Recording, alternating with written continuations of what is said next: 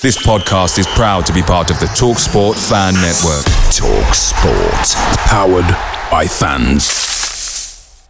The TalkSport Fan Network is proudly supported by McDelivery, bringing you the food you love. McDelivery brings a top-tier lineup of food right to your door. No matter the result, you'll always be winning with McDelivery. Order now on the McDonald's app and you'll get rewards points delivered too. So that ordering today means some tasty rewards for tomorrow. Only via app at participating restaurants. 18 plus. Rewards registration required. Points only on menu items. Delivery fee and terms apply. See mcdonalds.com. The TalkSport Fan Network is proudly teaming up with 3 for Mental Health Awareness Week this year. Beyond the pitch, beyond the results, we're here to connect fans, getting them to embrace the highs and lows of supporting your club, because we're not just fans, we're a team. With 2 in 3 football fans having struggled with their mental health, we understand that life off the pitch can present its own challenges. That's why we're committed to ensuring you have the tools to stay connected with your friends and fellow supporters. Take a moment to connect with your mates. A simple text or an open conversation can make a world of difference. And if they don't respond right away, don't hesitate to follow up. Let's all take a moment to talk more than football.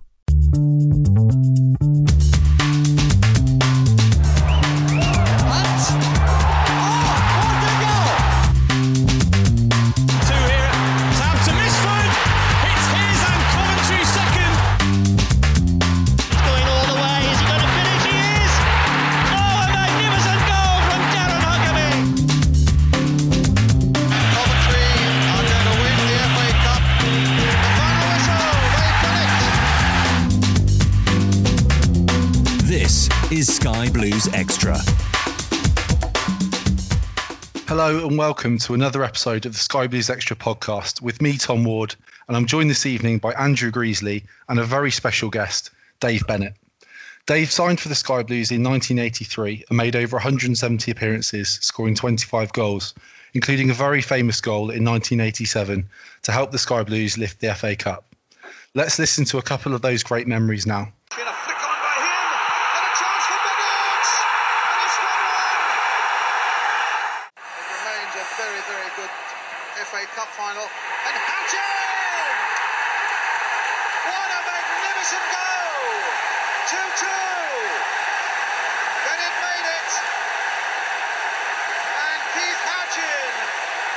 Benno, thanks for joining us this evening to share your Sky Blues story with our listeners.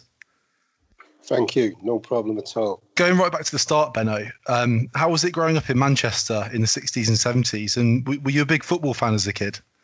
Yes, I was a very football orientated, being brought up in Manchester, obviously, with the 2 clubs, Manchester City and Man United, dominating around the times there. And a lot of Lancashire clubs were doing really well. So, you were brought up on it, really playing football down the alleyways and the streets and the entries. So it was a big thing in Manchester. Yeah, and were you on the sort of blue or red side of Manchester? Well, it was funny, because they always played alternative weekends. So one weekend I would go and watch George Best, Bobby Charlton, Dennis Law, Brian Kidd, Willie Morgan, Carlos Sartori, Tony Dunn. I can, more or less name the team that I used to go and watch one week, and then the next week I'll go and watch Man City, who had Francis Lee, Colin Bell, some Tony Coleman, some great players playing for him at the time. So it was just one or the other, just obviously enjoyed the football and going there.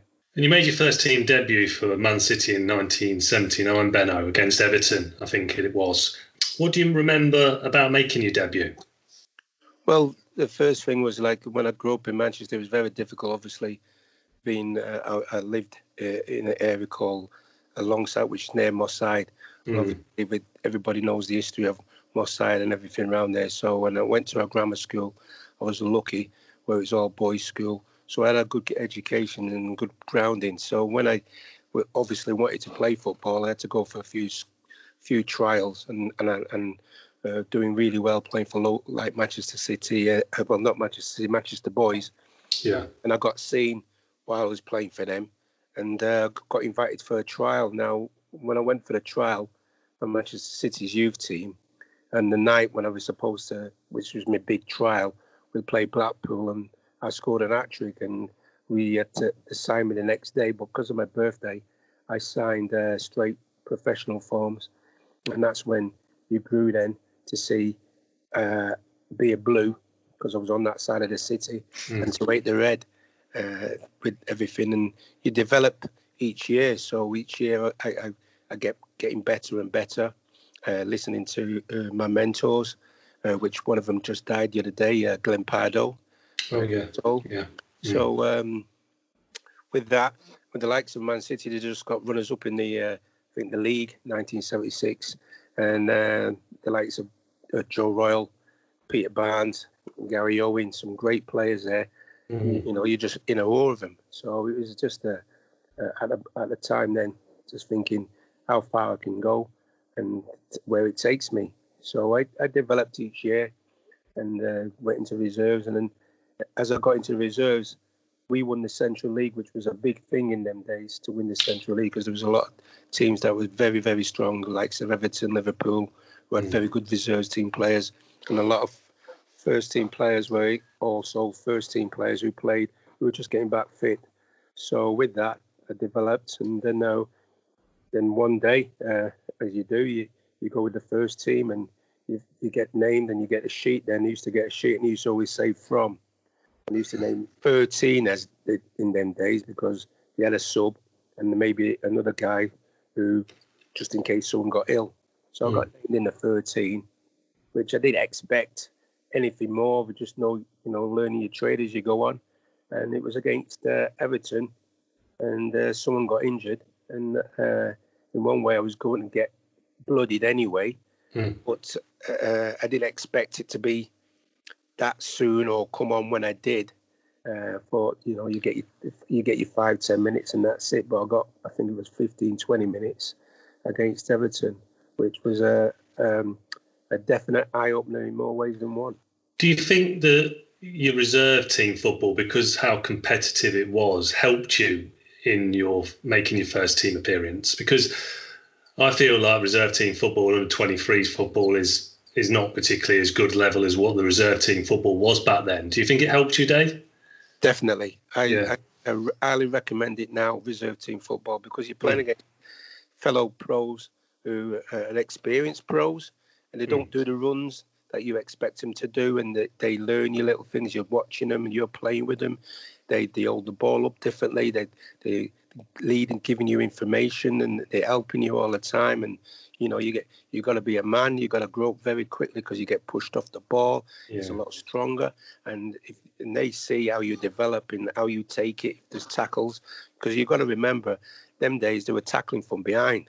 How you react, your mentality, everything about you. So there's a lot of boxes to tick them days. So obviously playing reserve team football answered that, and that's why you probably move on, and it determined them whether they kept you or not kept you, if you was ready to be pushed on or to do extra strain or release you. And we'll obviously get on to the 87 Cup final later on, but you did play in a previous final for Manchester City, which ended up going to a replay. Tell us a bit about that, and do you think it prepared you well for the 87 final? Yeah, well, as you say, all through my career, when I started at Man City, I was developing each year, and I did make my debut, which was against Everton. A lot of people, a lad played for Everton called Trevor Ross, who at the time was a bit of a little bit of a tiger in midfield who kicked everybody. And yeah, I've got on the ball as you do, you're buzzing, and he's kicked me. And as he's picked me up, he's whispered, if you ever do that again, you bum, bum, bum, I'll break your legs. And you can imagine, I went on the pitch 6 foot, and by the time he picked me up, I was 4'2". So, it just, but what it did, it gave me an insight to toughen me up. So, like, if I seen him now, I don't know whether to shake his hand or punch him in the teeth, but at the same time, it gave me an idea, this is what it's all about. And I moved on with then, and that year, I scored my first couple of goals, and I think I made my full debut against Coventry. So I was developing all the time and learning. And then obviously with Malcolm Allison, and then John Bond there with Tommy Hutch. I played with Tommy Hutch and Matt Donald at left back. And obviously we got to the FA Cup final against Tottenham. which was a massive, massive occasion. To think you always dream of playing at Wembley, and I've never been to the place, and to be playing there, my first visit was overwhelming, more than one. And then the replay, you're there, you're involved, the euphoria of it all, and especially it was the 100th Cup final. Yeah, and then it's the first time it was ever replay was back at Wembley, because it was the 100th Cup final. So they always say, the 100th and 101st Cup final was played at Wembley. Yeah. And so it was a great honour. But at the same time, I was learning all the time. I was learning things and of different players. I had different managers, so I was picking up little things, each one that they learnt me, and sometimes I had to come back in the afternoon. So when I got to Coventry, and at the time of the turnaround, when we was always had to stay up to win the last game, to stay up to all of a sudden being a team to reckon with and get to the cup final, my past experience put me in good stead. Yeah, absolutely. And with having a replay, how hard is that? Because obviously you go out for this massive occasion, and then you've got to sort of go back and do it all again. Is it quite tough sort of doing it again, or is it just amazing to do it twice? It's both. It's tough. It's on TV. It's live. It was a Thursday night because Brazil played there on the Tuesday. And it was just a massive, massive occasion, being two massive teams at the time, Man City and Tottenham Hotspurs. And the way the first game went out, we thought we were never going to lose it, and they had to come out and show what they could do. So it was a massive game, and you try and take it in your stride.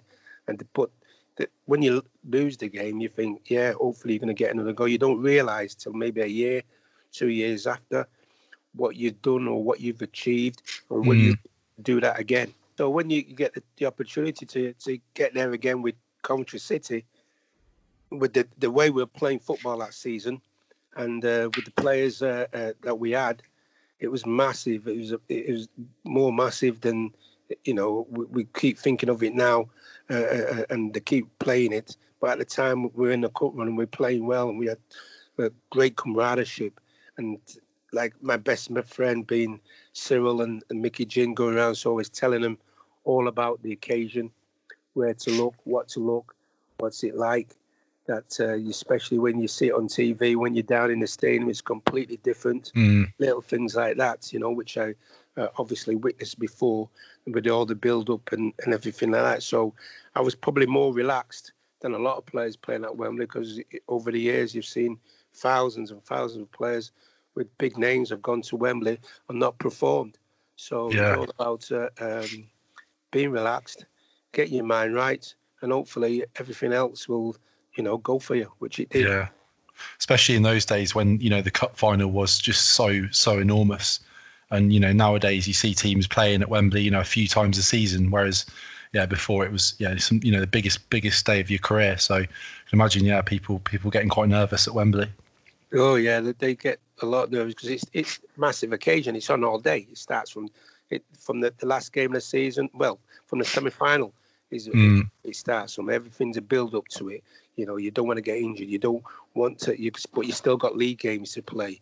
The program is printed maybe a week, 2 weeks before, when they know the team, because everyone in the country know the players. Everybody knows the team, so they've got an idea in the team, unless there's a last-minute injury, which we had. So everybody know, and then from the day, it starts from 9 o'clock in the morning, maybe 8 in some cases, and it's all day they're following you from the hotel to the coach. So it's a massive, massive game. So you'd certainly know about it, and the whole country's watching you. And then not only that, it's going out live to other countries, other parts of the world. So it's a massive game.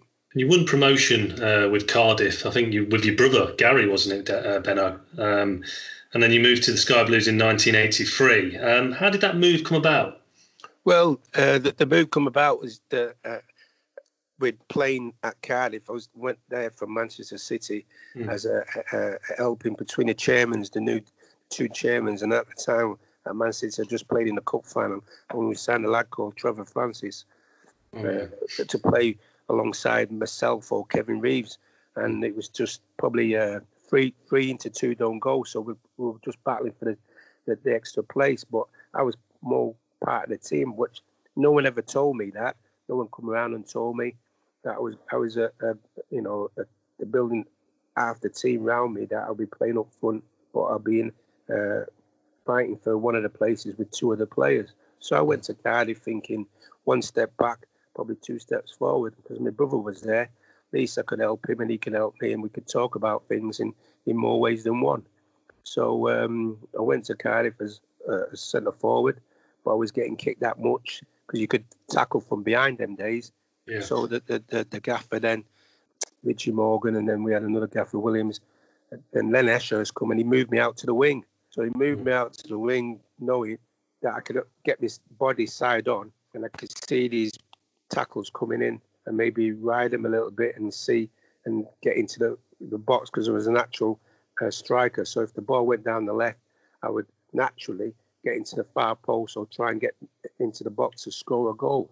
So that's how it come out. And I was playing on the wing and I did well for Cardiff, like scoring 13 or 14 goals from the wing at that time. And we were playing against Bobby Gould, who was manager of Bristol City or Bristol Rovers. So he knew of me through watching me all that season.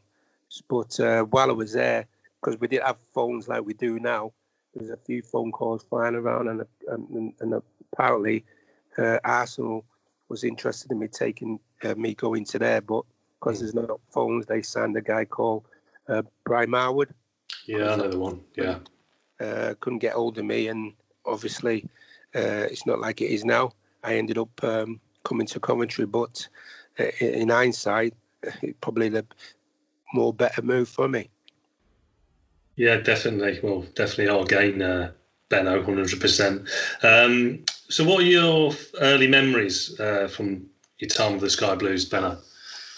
Well, the time of the early memories of the Sky Blues is first, obviously, with Bobby Gould, and then thinking when I started, signed for Sky Blues, the likes of Gary Thompson, Danny Thomas, and all the young crew that was there, you're thinking, yes, that was one of the reasons why I wanted to come to Coventry, because we had young players, we'd be going places, and I'd be playing with them for a long time. So when you come one day, and by the time I think I've signed on the Tuesday, up at a connection with Mickey Ginn and I think Trevor Peake, I'm not sure.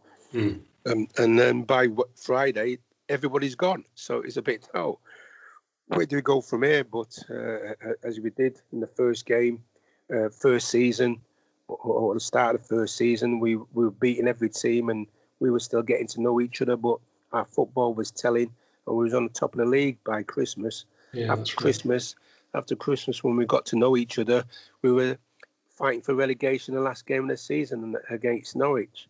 So with that, which we obviously we won as winner there to keep us up.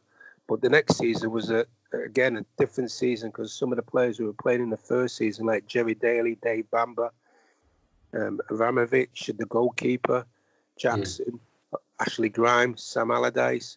We had another turnover, so many players again in the next season.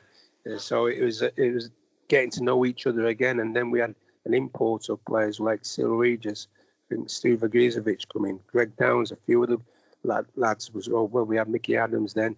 So we had a turnover then, so you had to get to know them again. So that was difficult. But at the same time, they must have seen something in myself, Trevor Peake, and Mickey Ginn, because I think we were one of the only 3 or 4 that was kept out of the players who were signed the season before. What was your relationship with Bobby Gould like, Benno? It was good. It was good with Bobby Gould. Yeah, he had his moments. He had his moments in more ways than one. I think he was learning to look after players at this level. Because he was quite a young manager at that time, wasn't he? That's right. He was learning to look after players at this level in that sense, and how to cope with them. Though he did have a majority of players who had come up from other leagues. There's League 2 and League 3, League 4 them days, and I think the only players who played in the first division at the time was myself, Cyril. I think Hoggy, who'd been with Liverpool, who's been sub for Liverpool in big games. So in that way, he was learning a lot about us as we were learning a lot about him. Yeah, and you mentioned how Bobby got players from the lower leagues. He got Stuart Pearce. And what was Stuart Pearce like as a player? He come with obviously his reputation of being a little bit hard and messing about fullback, and he come in. I can remember one of the first games because he had loved to strike a ball, He had a great left foot, but power and accuracy with his left foot was second to none, and he liked to strike a ball. I remember one of the first questions. It was a free kick, and it was in the middle of the centre circle, and he tried to shoot from there because I don't know what it was. He tried to shoot. I'm thinking, who is this lad? He come up with a lot of confidence, learning his trade the way he did, and obviously the rest is history. And now to the topic I think all our listeners will be very excited to hear about is the 87 Cup win. It obviously all started with a 3-0 win over Bolton. What do you remember from the early rounds, Benno? Well, the early rounds we beat Bolton, and that game was touch and go when it's going to be on because of the frost. One side of the pitch was frozen, and the other side was all right because of the sun coming out late as it did, and it was touch and go whether the game was going to be off. And that game we won 3-0, which I scored, where the goalie obviously felt sorry for me and he just gave me a little tapping.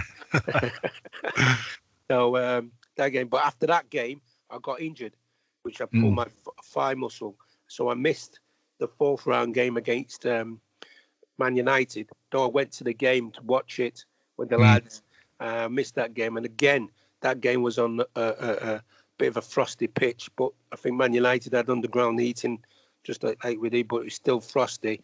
And we went up there and we beat them, the mighty Man United. And then people start thinking, oh, Coventry, watch out for Coventry being a dark horse, because we're playing all right in the league too. So and that's where Keith Ouchin played up front, and he scored the winner against Man United, and we went on from there. And I was injured, and then we met Stoke then, and Stoke were flying. Stoke, I think they were top of the second division there, the second division. Yeah, right, yeah. One team we didn't want to meet. Of all the draws, we didn't want to meet, and we had to go to Stoke, and we went to Stoke with a depleted team. But again, our camaraderie and the lads stuck in there. Even I played in the middle of the park that day. We stuck in today, but they give us a right going Stoke, and in the end, we were stuck at it. We ended up scoring a great goal with Mickey Ginn. So we were glad to get out of that game, against Stoke. And from then on, you think you've got a chance here. You've got a chance. So you don't like to say anything. You carry on playing. You don't want to jinx it, do you? Yeah, you don't want to jinx the time. And what's so ironic about it? We drew, obviously, Sheffield Wednesday away. And we didn't mind playing. We always played well at Sheffield, and I always played well at Sheffield. But following playing at Sheffield Wednesday, I was been playing up front all season. So John Sillett brought Keith Ouchin back into play centre forward because he did well there, and I played on the wing. And we scored early on, and I think we don't get enough credit for that goal. The first goal of Cell Regis, the move, the layup, the give and go of it. It's a great goal, and I felt sorry for the goal. He probably must have thought, "Who's this running down at me? It's Big Cyril running at me." I think he wanted to get out of the way. He almost saved me getting out of the way. So we start. So we were playing well, and then obviously Sheffield come back at us, and the roof, top of the stands almost come off when they scored. And that's when we thought, now we're in a game. We're in a game. And just as you're just about to make a substitution, you just had the board up to take Keith off. I was going to move up to centre forward because we didn't mind having that we play and getting back to our place. Keith scored, and just to rub wound in the salt, he went and scored again. And that's when you think, yes, and we deserved to win. On the old game, how we played, but that was the start of the first page or the second page of the fairy tale for Keith Ouchin, and we went on from there. And you think, oh, we listened to the draw, and what we wanted, we didn't want to obviously get Tottenham because Watford was there, and there was us and Leeds. Leeds were playing well in the second division at the time, so we thought, even so, we still thought they were the easiest option to take. But in that time, we still had the league to deal with, and to play games in the league. And a lot of people go on today. One of the greatest games at Highfield Road was that when we played Tottenham at Christmas, and we beat them 4-3. It had everything, goals and excitement, and it just had two teams attacking each other in the way it was and playing football in the right way. So that was when Cyril scored the header at last minute, wasn't it, Benno? Yeah, that's right. Yeah. Cyril scored the header, and the old, what a great way to celebrate Christmas, wasn't it? So it's for the New Year. So it went on from there, and obviously now we come to the semi-final, and we're playing Leeds. So we know of Leeds, and you get your what you got to do, marking, etc., how they play. And again, I was playing right wing against Mickey Adams, which obviously Mickey Adams had just left the club. Yeah, so that's right. He knew me, and I knew him. So it weren't just about friendship was going out the window. It was about tactically and him wanting to get the best of me, and me wanting to get the best of him in more ways than one. Because I know he'll be wanting to kick me, and I've got to overcome that in not only mine and matter, but for the team. You see, so it was not only personal; it was also for the team. Because obviously Mickey wanted to do well against us, and I didn't want to show us that he had the better of me. So obviously, when the game started, and Leeds have started like a house on fire, and we were lucky that we was still in the game with some great saves from Oggy. Absolutely great saves. And as the game went on, after about 20 minutes when we weathered the storm, in the first half, we probably should have gone in, probably leading, because I think Cyril's had 3 one-on-ones, bless him, 3 one-on-ones with the goalkeeper. And he's not like him. He's fluffed his lines. He's fluffed his lines, and never forget it. As we say, we go into the changing rooms, and you can hear like Cyril's gone in the changing room and sit down, get an orange, and Cyril's voice is like, "Sorry, lads," and it's not a voice of say, "Yeah, come on." It's like, he's feeling so down, and the lads go, "Don't worry about it. Get behind him. Get behind him." And we troop him up. You're still part of the team. We're still in the game. Don't worry about it. Come on. Don't worry. Keep going. Keep going. Keep going as you do. And encouragement. And then you just hear, as we're going out, we used to warm up, and you just hear this little voice going, "Here we go, here we go, here we go." And the person who started off the chorus is Lloyd McGrath. Lloyd McGrath don't say anything. The only time Lloyd say anything if he's had 4 Bacardi and you know what I mean? He's like, "Here we go, here we go." So you can imagine we're singing now at the top of our voices.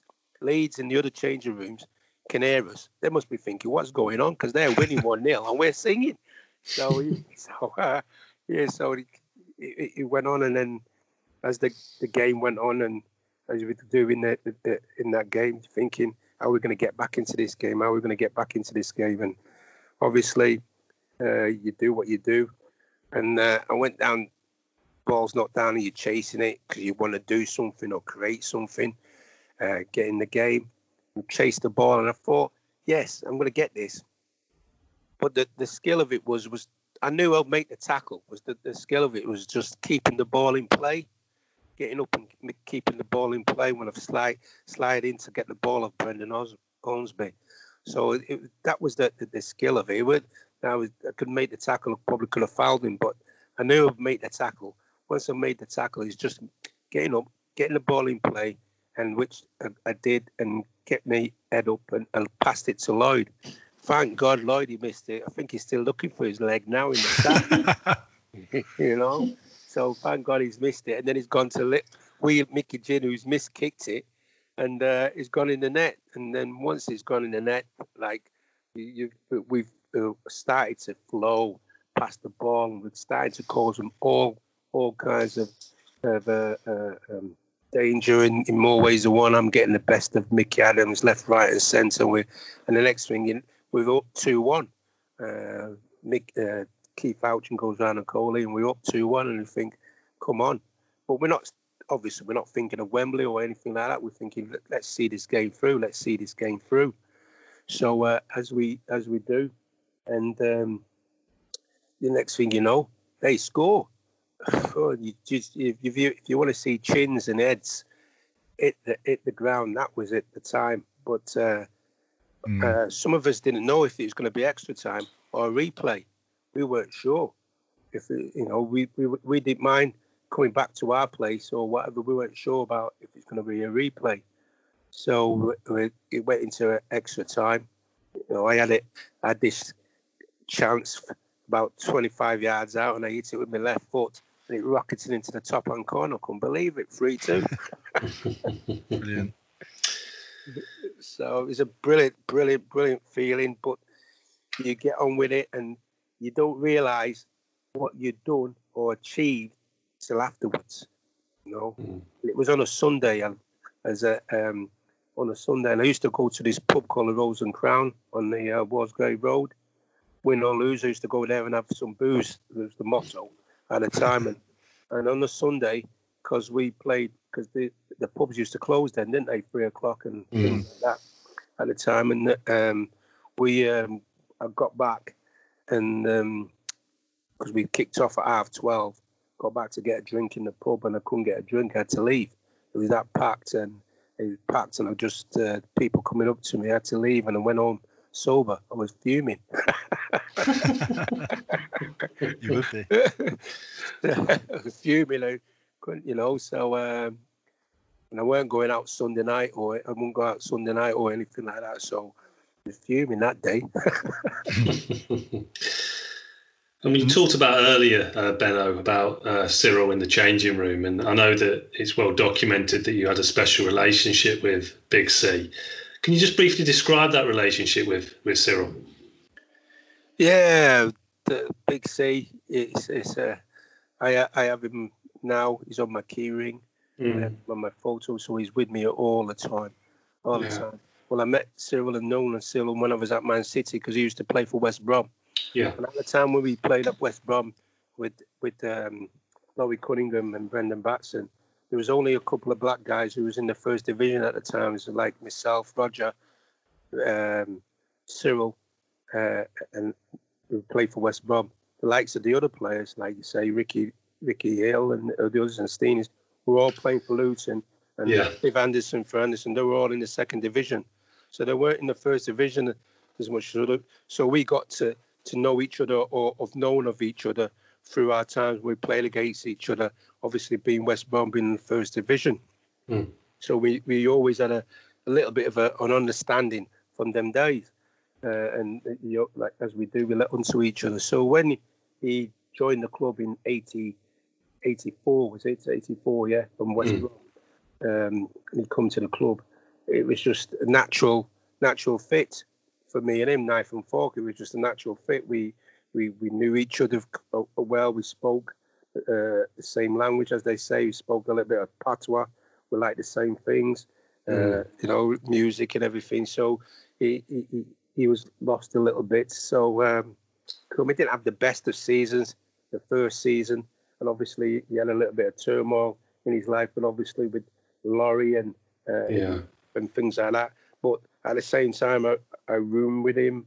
I did a lot of things with him. He talked to me about his wife, from his first wife, Bev, his lad, Robert, going through all kinds of things. So we spoke, obviously rooming together in more ways than one. We did a lot of things together. And he did lose his way. He even spoke to me about giving up football, because that's how much he lost his way in the football game. He weren't doing well. He weren't scoring goals. And he weren't enjoying it. And then all of a sudden, John Sillick come in 86 and asked us how we wanted to play football. And he weren't the kind of man who wanted to chase balls down the channels and things like that. He wanted it up to feet, and then he's more dangerous in more ways than one, and get on the end of things. So with that, because of our relationship, I went to Johnson and asked him, could I play up front with him? So we get on well. So John, obviously seeing that we did get on well, so we used to play up front, and we used to call all defenders all kinds of names. We used to speak in Patois and all kinds of things. And obviously we drank together, so we moved together in more ways than one. And it blossomed more in every way possible, and we got the best out of each other.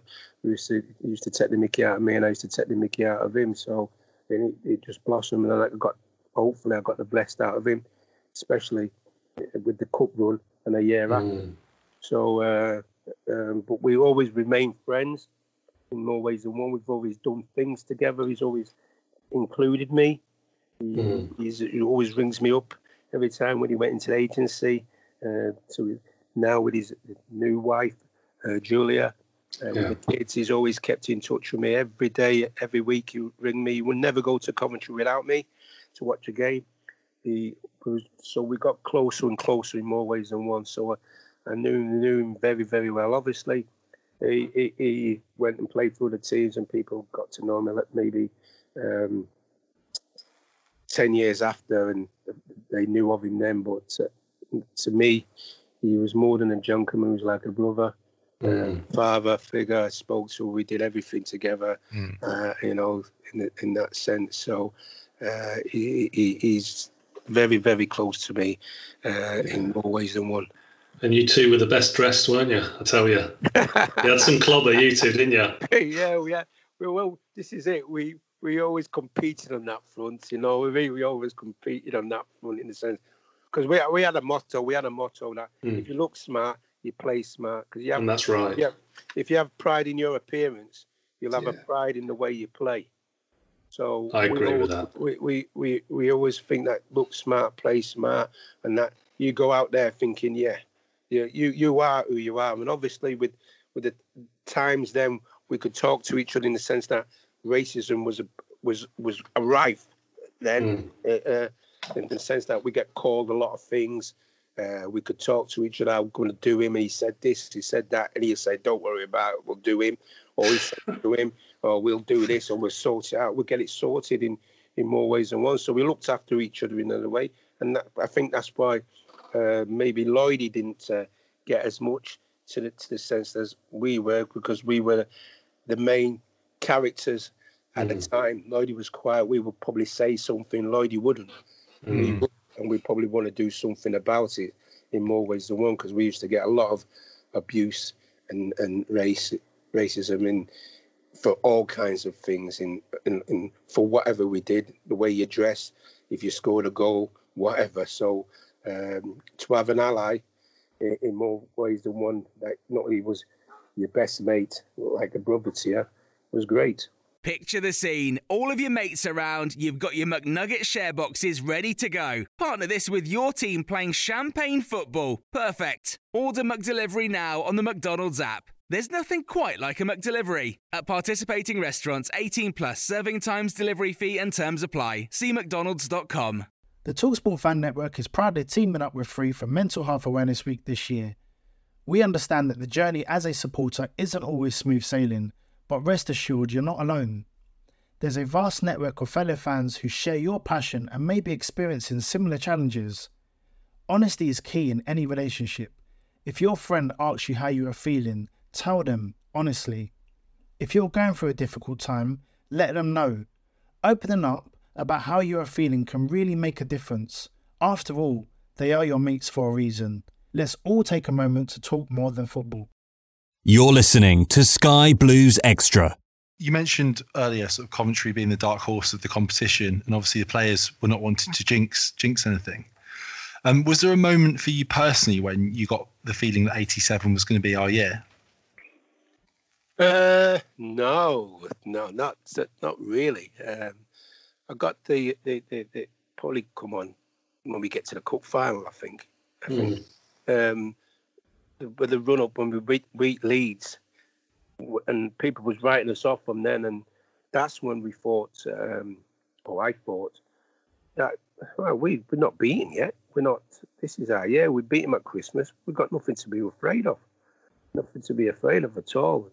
And John and George made sure that we kept our feet on the ground, and we did keep our feet on the ground. We went there knowing that we always had a chance, and I know that if we play anywhere the way we did, that we had a chance against Tottenham because of the Christmas when we beat them, and I think we drew with them at White Hart Lane, so we always had a chance there. And with the way the press was going, like I remember Tom Hardy or wrote in the Sunday paper that the only people who are going to know Coventry City players are their family and their mum and dads, which was disrespectful. Yeah. So because you were playing against Tottenham with 16 internationals and Coventry City nobodies, which is out of order. We play same two legs, same this. Who wants it more? Absolutely. And, so it just spurs you on a little bit more. It spurs you on to prove people wrong, and it's a pleasure and made me so an honour that they played our game, the cup final, to get the nation back on its track, to get the nation back in football. That's how much they think of our game. Was one of the top games, up there as one of the best FA Cup finals ever seen or played at. Yeah, absolutely. Taking it back a little bit, Benno, talk us through the night before the cup final. How did John Sillett and George Curtis calm you down before the final? Did they just let you get on with things? How was their insight to the night before? Well, the night before the cup final, we trained, I think, in the afternoon. And we all got in the coach and we stayed at a place called the Complete Anglia on the Thames by Marlow. Have you heard of it? Thames. Yeah, I've actually been there. Yeah. Well, that's where we played. It's nice hotel. We booked it, chalets and everything, and we had our dinner as you do. You have whatever you want on on the menu. We all sat down and watched it, eating it, and then about 7, 8 o'clock, we would get off to bed. So we go for a walk. So if you've been there, there's a bridge that crosses over from there into the town of Marlow, and so we all went for a walk. And as you do, we walked past the off license. So we walked past the off license, and some of us couldn't walk past it. So we popped in the off license to get a few lagers. So we got a few lagers, and them days it was like Red Stripe and Triple 4X and everything like that, Budweisers and everything. And it went well. It's just kind of fours and things like that. It was just to help you calm your nerves and make you sleep better. But as we went back into the hotel, and we had to walk past reception with it. You could hear ching, ching, ching with all the bottles and everything and all that. And the guy, the concierge on the reception, went in and told John Sillett and George Curtis what we had done, that we've come in and brought all this alcohol in to, and we're going up to our rooms with it. And John and George just said, leave him alone. It's one of their biggest days of their lives tomorrow. So they'll need it to calm them down and everything like that. So in that way, John and George were very calming. They understood that for some of us, it's a lot of nerves the night before the game. You're making your phone calls. You got to make sure tickets on and everything. So all the lads did was have a few cans of lager. We went up, played cards, talk to who you got to talk to, get yourself right. And that was it. And trying to get to sleep that night and sleep soundly because you got a big day of it ahead of you. I always get the impression of George Curtis and John Sillett that they were just such good man managers. They knew how to treat players and how to get the best out of them. Was that correct, Benno, do you think?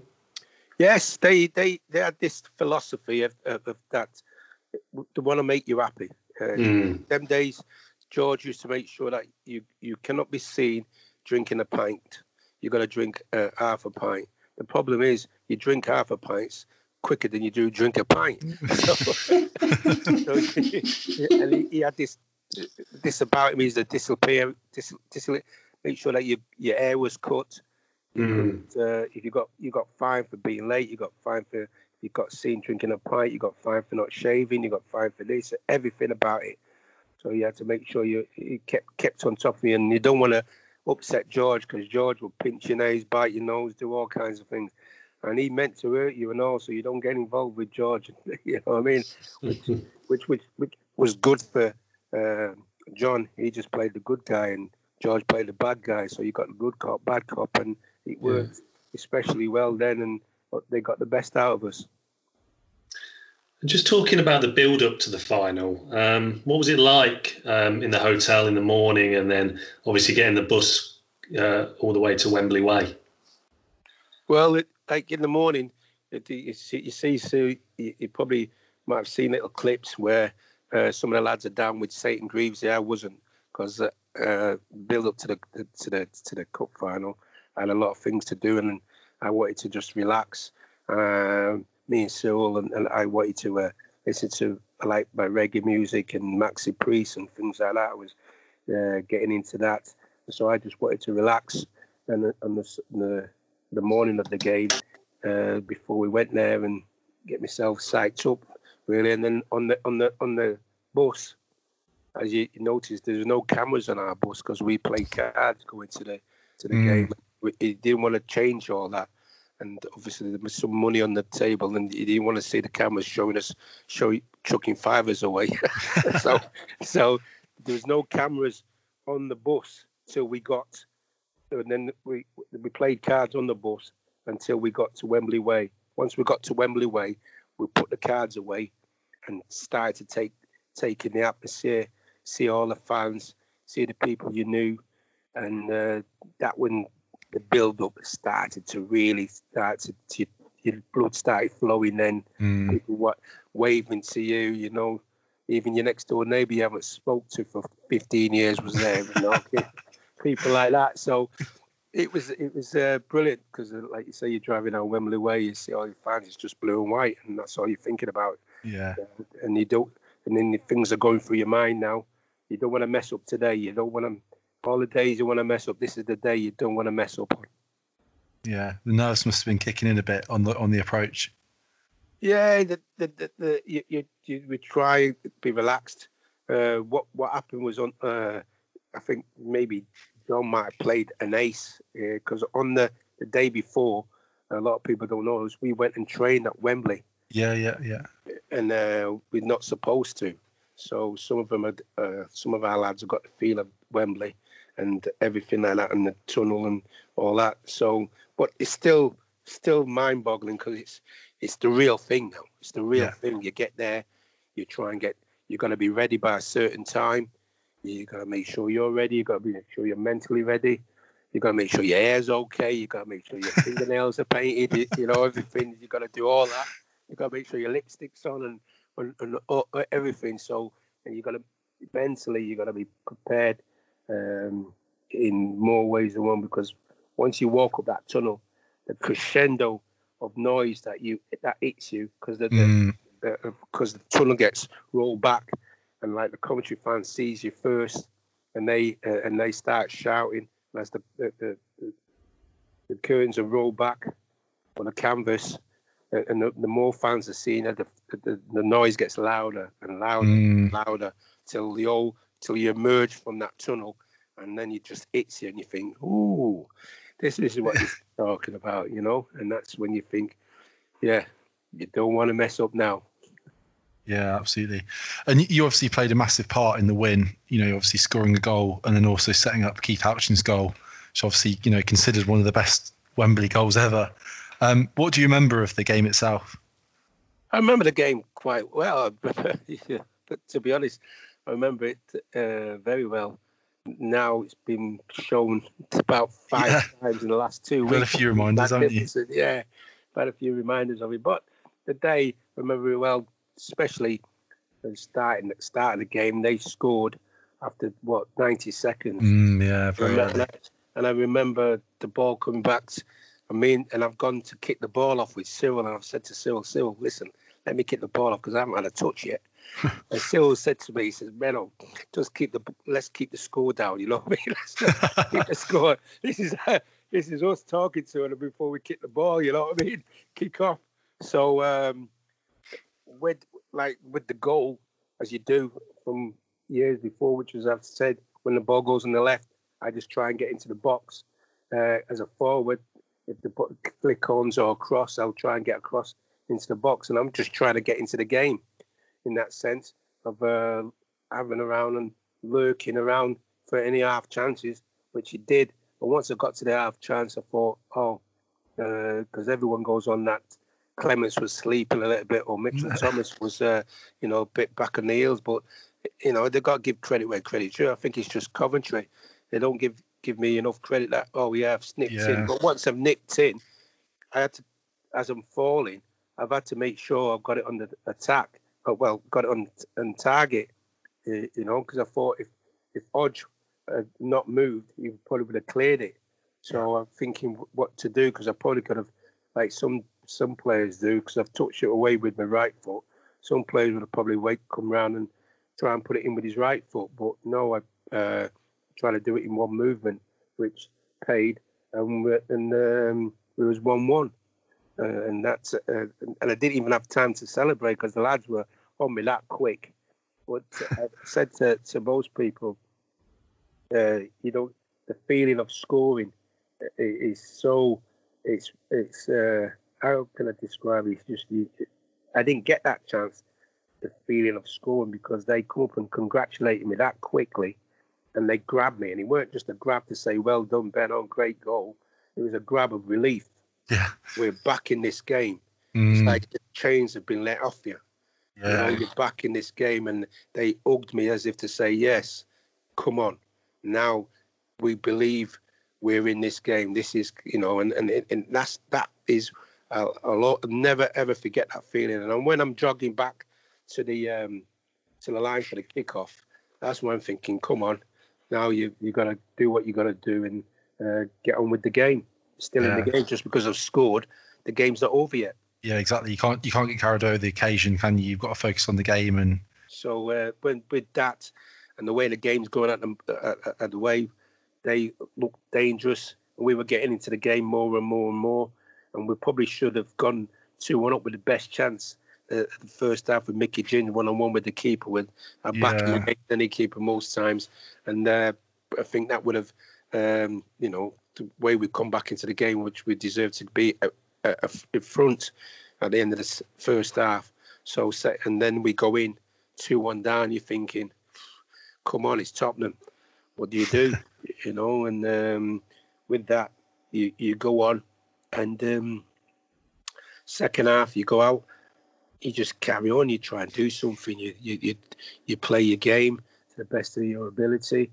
You want the ball. I've got the beating of Mitchell Thomas, and I'm trying to get the ball all the time. Times where they feel it's going to pass to me, he never passed it to me, and I'm thinking, getting frustrated. But I've still got to keep carrying on, keep going, and still doing a job for the team. And so when what is it? A little bit of brilliance, or me trying to create something, of putting the ball in there early. That's what I tried to do for the goal. And the rest is history. Or Keith Houchin, the only time he's headed the ball, he's flipping a millionaire, and he's me up on the cross. David Beckham makes $1 million, and I just get a pat on the back.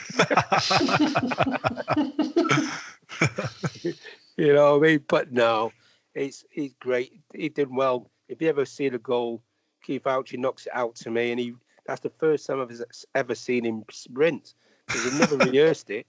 We've never rehearsed it or anything, and he's knocked it out to me and just gone into the box. And the next thing you know, it's a diving header, and you know as much as I do, and anyone knows. You're playing a cup final, you want to score, you don't care how you score. It's on your heel, your bum, your head, your shoulder, your toe, no matter what. To score a diving header, that must be a dream come true, isn't it? That's Roy of the Rovers stuff. Yeah. And he deserves everything he gets. So respect he gets for it. And if it's voted the best goal ever scored at Wembley, I hope he gives me a $5 out in the money. Yeah, he obviously saved it for the big day, didn't he? Yes. To try it out. Yes, that's right. The fairy tale, as you says, with the pages, he started early on in the cup run, and the end was there to be seen. And how did it feel when the final whistle blew and we'd won the cup? Well, when we won the cup, I'm like thinking, I can't believe we've won the cup, and obviously Tottenham go to get their medals first. So I've stayed behind and I've shook every Tottenham's hand, say well done, because revenge for me from 80-81, and there was a couple of players who played in that game like Chris Houghton, Ozzy Ardiles, and Glenn Hoddle. So I shook their hands to say, well done, as to say thank you, revenge. So I was one of the last ones up there to get my medal. And when I get down there, and obviously you're happy, and you want to celebrate with the lads, and I take a team photo, and then after I've took a team photo and done a little bit of a lap of honour, I get whisked off to the press conference, me and Keith Houghton, because we scored the goals, and we're in answering all these press questions, and I'm looking for this guy called, is it Tom Langley, who wrote about us, saying that nobody knows us. Yeah. I'm trying to tell him, well, everybody will know of us now. Yeah, we're the famous ones now. Yeah. Yeah. So we'll be all over the paper tomorrow. So with that, and then I go back into the changing rooms, and when I go back into the changing rooms to get my stuff, there's nothing there. Everything's gone. The only stuff I've got is what I've probably got on, because everyone's got the spare shirt, everyone's got all memorabilia, all souvenirs for whatever reason. Everyone who's connected with Coventry City at the time have probably got in there and got what they can get or grab what they can see. So I'm left with hardly anything. But because I've been there before, I went, a little bit of experience told me we only use one ball in the cup final. And I went to the referee and asked for the ball. Wow. So I had the ball. And then we left there, and all you wanted to do is see your girlfriend, your wife, your family, your kids. But because Jimmy Hill was a massive on Match of the Day, he wanted us to go up there to sing Play Up Sky Blues. Oh, brilliant. So we went up onto the gantry to sing the song, and which obviously it must have been a dream come true for him. Obviously, he started that dream with coming to Coventry City, building it, rebuilding it, and now he's seen his team play at Wembley and he's commentating on it. You know what I mean? You couldn't wish for a better ending, could you? So we had to go up there, and then all we wanted to do was come down and see the wives. And by the time we've finished doing that, all the bars are closed. So again, I'm not had a drink. And the drinks and the night off are probably worn off at this point as well. No, we got down, and we're coming down the gantry, and me and Cyril, and Mickey Ginn looked back at the scoreboard, and the scoreboard still said Coventry 3, Tottenham Hotspur 2, and we just looked at it and said, yeah, let's look at that, because the never-ending sight that we might not see that again, which we haven't, and we just looked at it and say, yeah, boys, congratulations, we've done it. And then we travel on the bus, get on the bus back to Coventry, but we stayed at Brownsover Hotel. Because we were on the bus, and you can imagine the traffic down there, and one was chock-a-block, and we showed the coach. We had the cup on the bus, at the front or at the back. They let us travel back down the hard shoulder. That's brilliant. The bibbed the horns, and they didn't care. They just got out. We just travelled back down the hard shoulder, never bothered, and we stayed at the Brownsover Hotel overnight, and then we went and picked up Bugsy from out of hospital 9 o'clock the next morning for the lap of honour. You're listening to Sky Blues Extra. What was it like in Coventry, the bus tour and showing the trophy to all the Sky Blues fans? I tell you what, to this day, I don't know how they got that many people. I didn't know there's that many people lived in Coventry because we started at the Holiday Inn.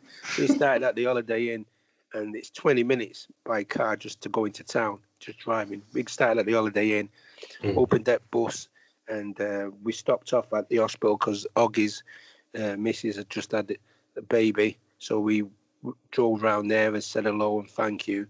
But it took us 4 hours from the Holiday Inn to get into the centre of the town. Wow.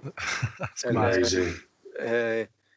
True story in the afternoon. So we're on this open deck bus. You can imagine, we're on this open deck bus, 4 hours, everybody chucking up bottles of this, beer of this, you name it. All kinds of being chucked up.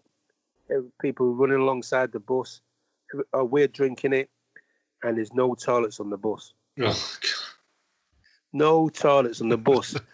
So you can imagine, you give me a bottle of wine or a bottle of this. We had to drink it that quick to fill it. Oh dear.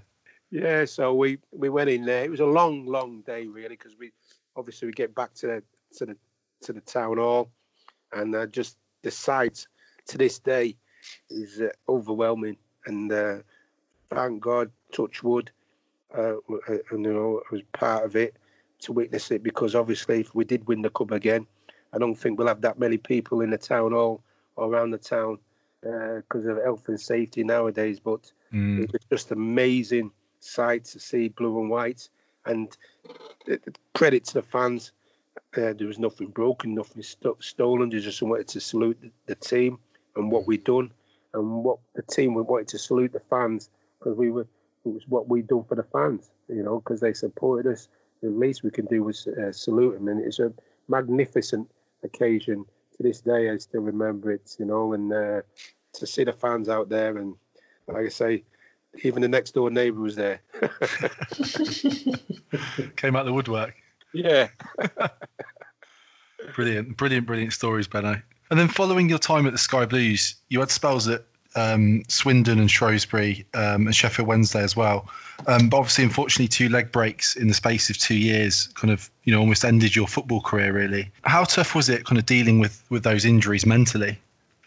Well, it was. I felt what happened was I signed I was on a deal to sign an extra contract, more money at Coventry after the cup final.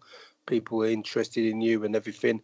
And I was in line for an England cap. John Sibley come and told me I was getting my England cap, so I thought, right, I'll wait for that. And the following season, I broke my leg, did my shin bone at I think Peter Shilton's head for Coventry. And I'm there to sign a contract. So obviously now my contract gets whipped away, sort of thing. Instead of signing a 4-year deal, they want to give me a 3-year deal. And then George is thinking that, well, I don't think you're going to be the player you was before. So things now are turning a little bit sour in my mouth, and I'm thinking, well, I've been here through the bad times. Now here comes the good times. Don't you think you should look after me? I'm stuck in thing, and now we're turning the corner, and people want to play for Coventry City because of the style of football we played, and the way we are, and they know what kind of character we've got in the team and the camaraderie. Thinking, so in the end, that started off with breaking my leg there, and and a little bit of bitterness or sour grapes was coming on then, with obviously myself and the management, because I thought I'd been through the good times. Please repay me. You know what I mean? So I left and went to Sheffield Wednesday on that. And when I was Sheffield Wednesday, it was fine with Ron Atkinson, but there was a coach there called Richie Barker, which I never got on with. We never got on eye to eye of the way he wanted to play, and how I always seen me play or perceived that I should play this way. So I fell out, and I thought it was my time to move out of there, because that year they went on and won the League Cup, Sheffield Wednesday. So I went to Swindon, where Ozzy brought me at Swindon, and my second game for Swindon, I broke my leg, fib and tibia.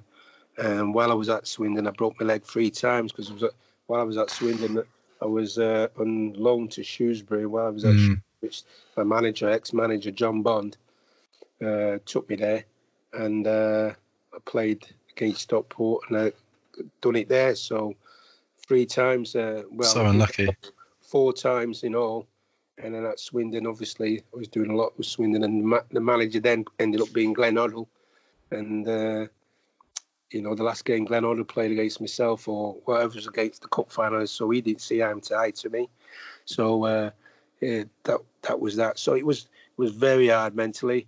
I had to go training on my own, trying to get myself fit, knowing that with Glenn and a few others at Swindon, he didn't fancy me if I was fit.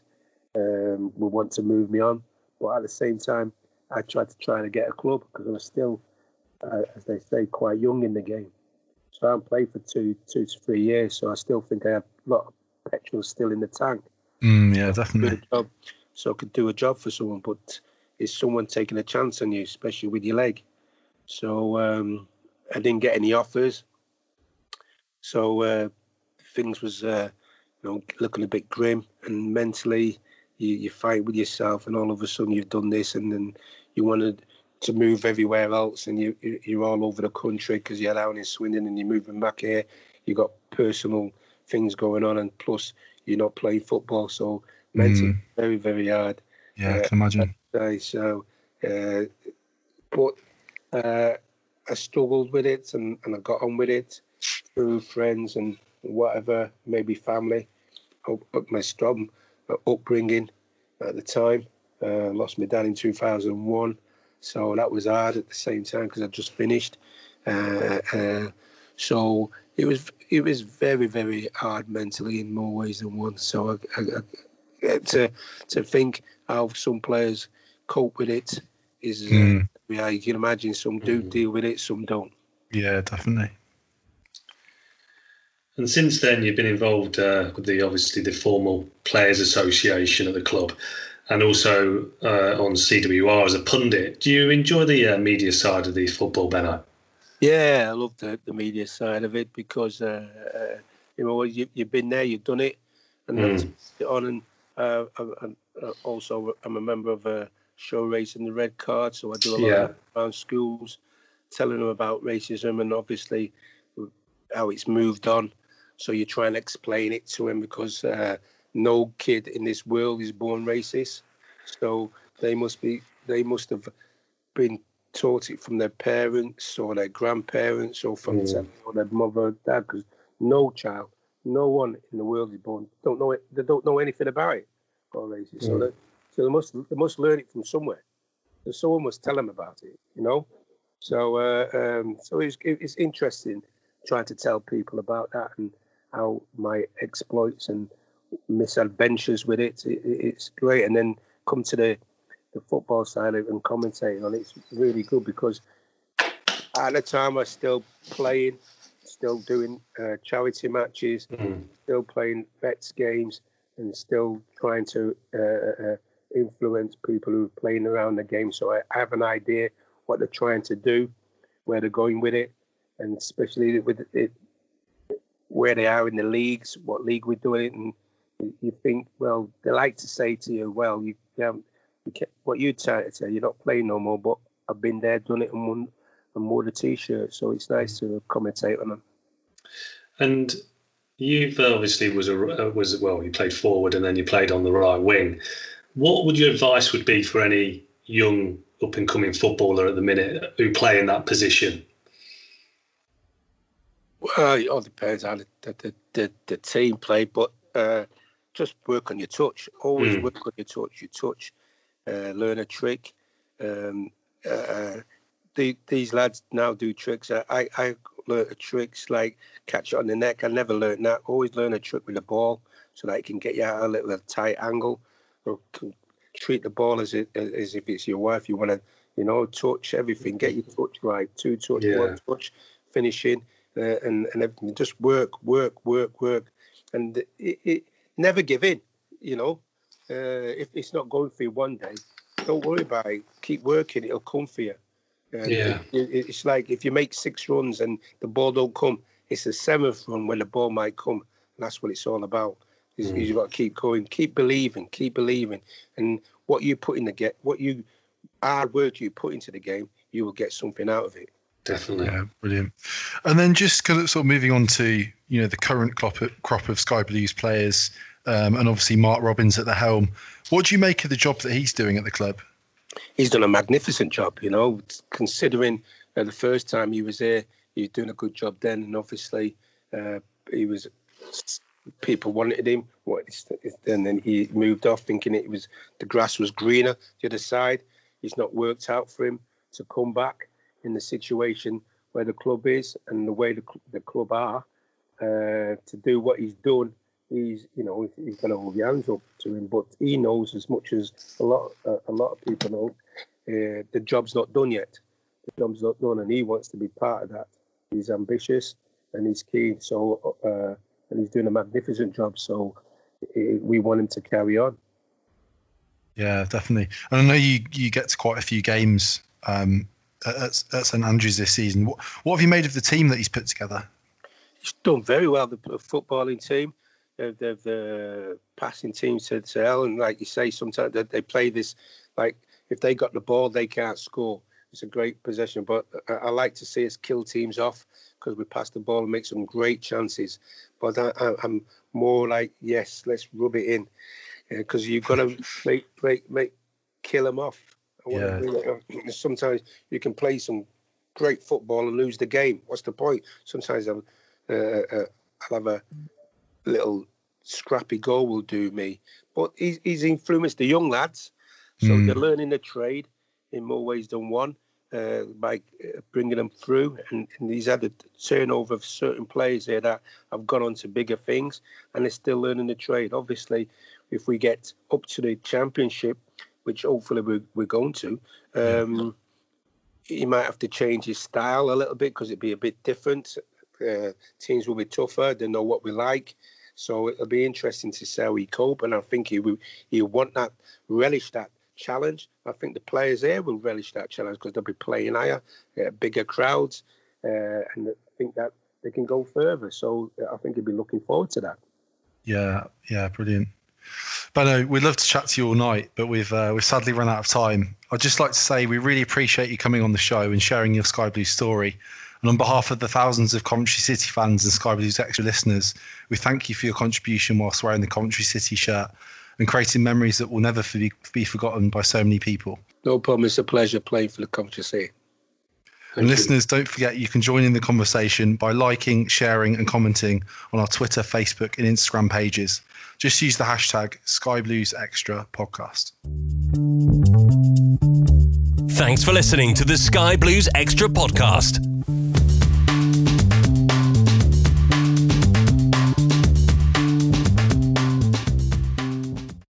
The TalkSport Fan Network is proudly teaming up with Free for Mental Health Awareness Week this year. As football fans, we often pride ourselves on knowing everything, from which substitution can turn the game around to the quickest route home to beat the crowds. However, when it comes to discussing feelings with our friends, we might not always feel as confident. That's why we're here to equip you with the right tools so you can reach out to those who can help.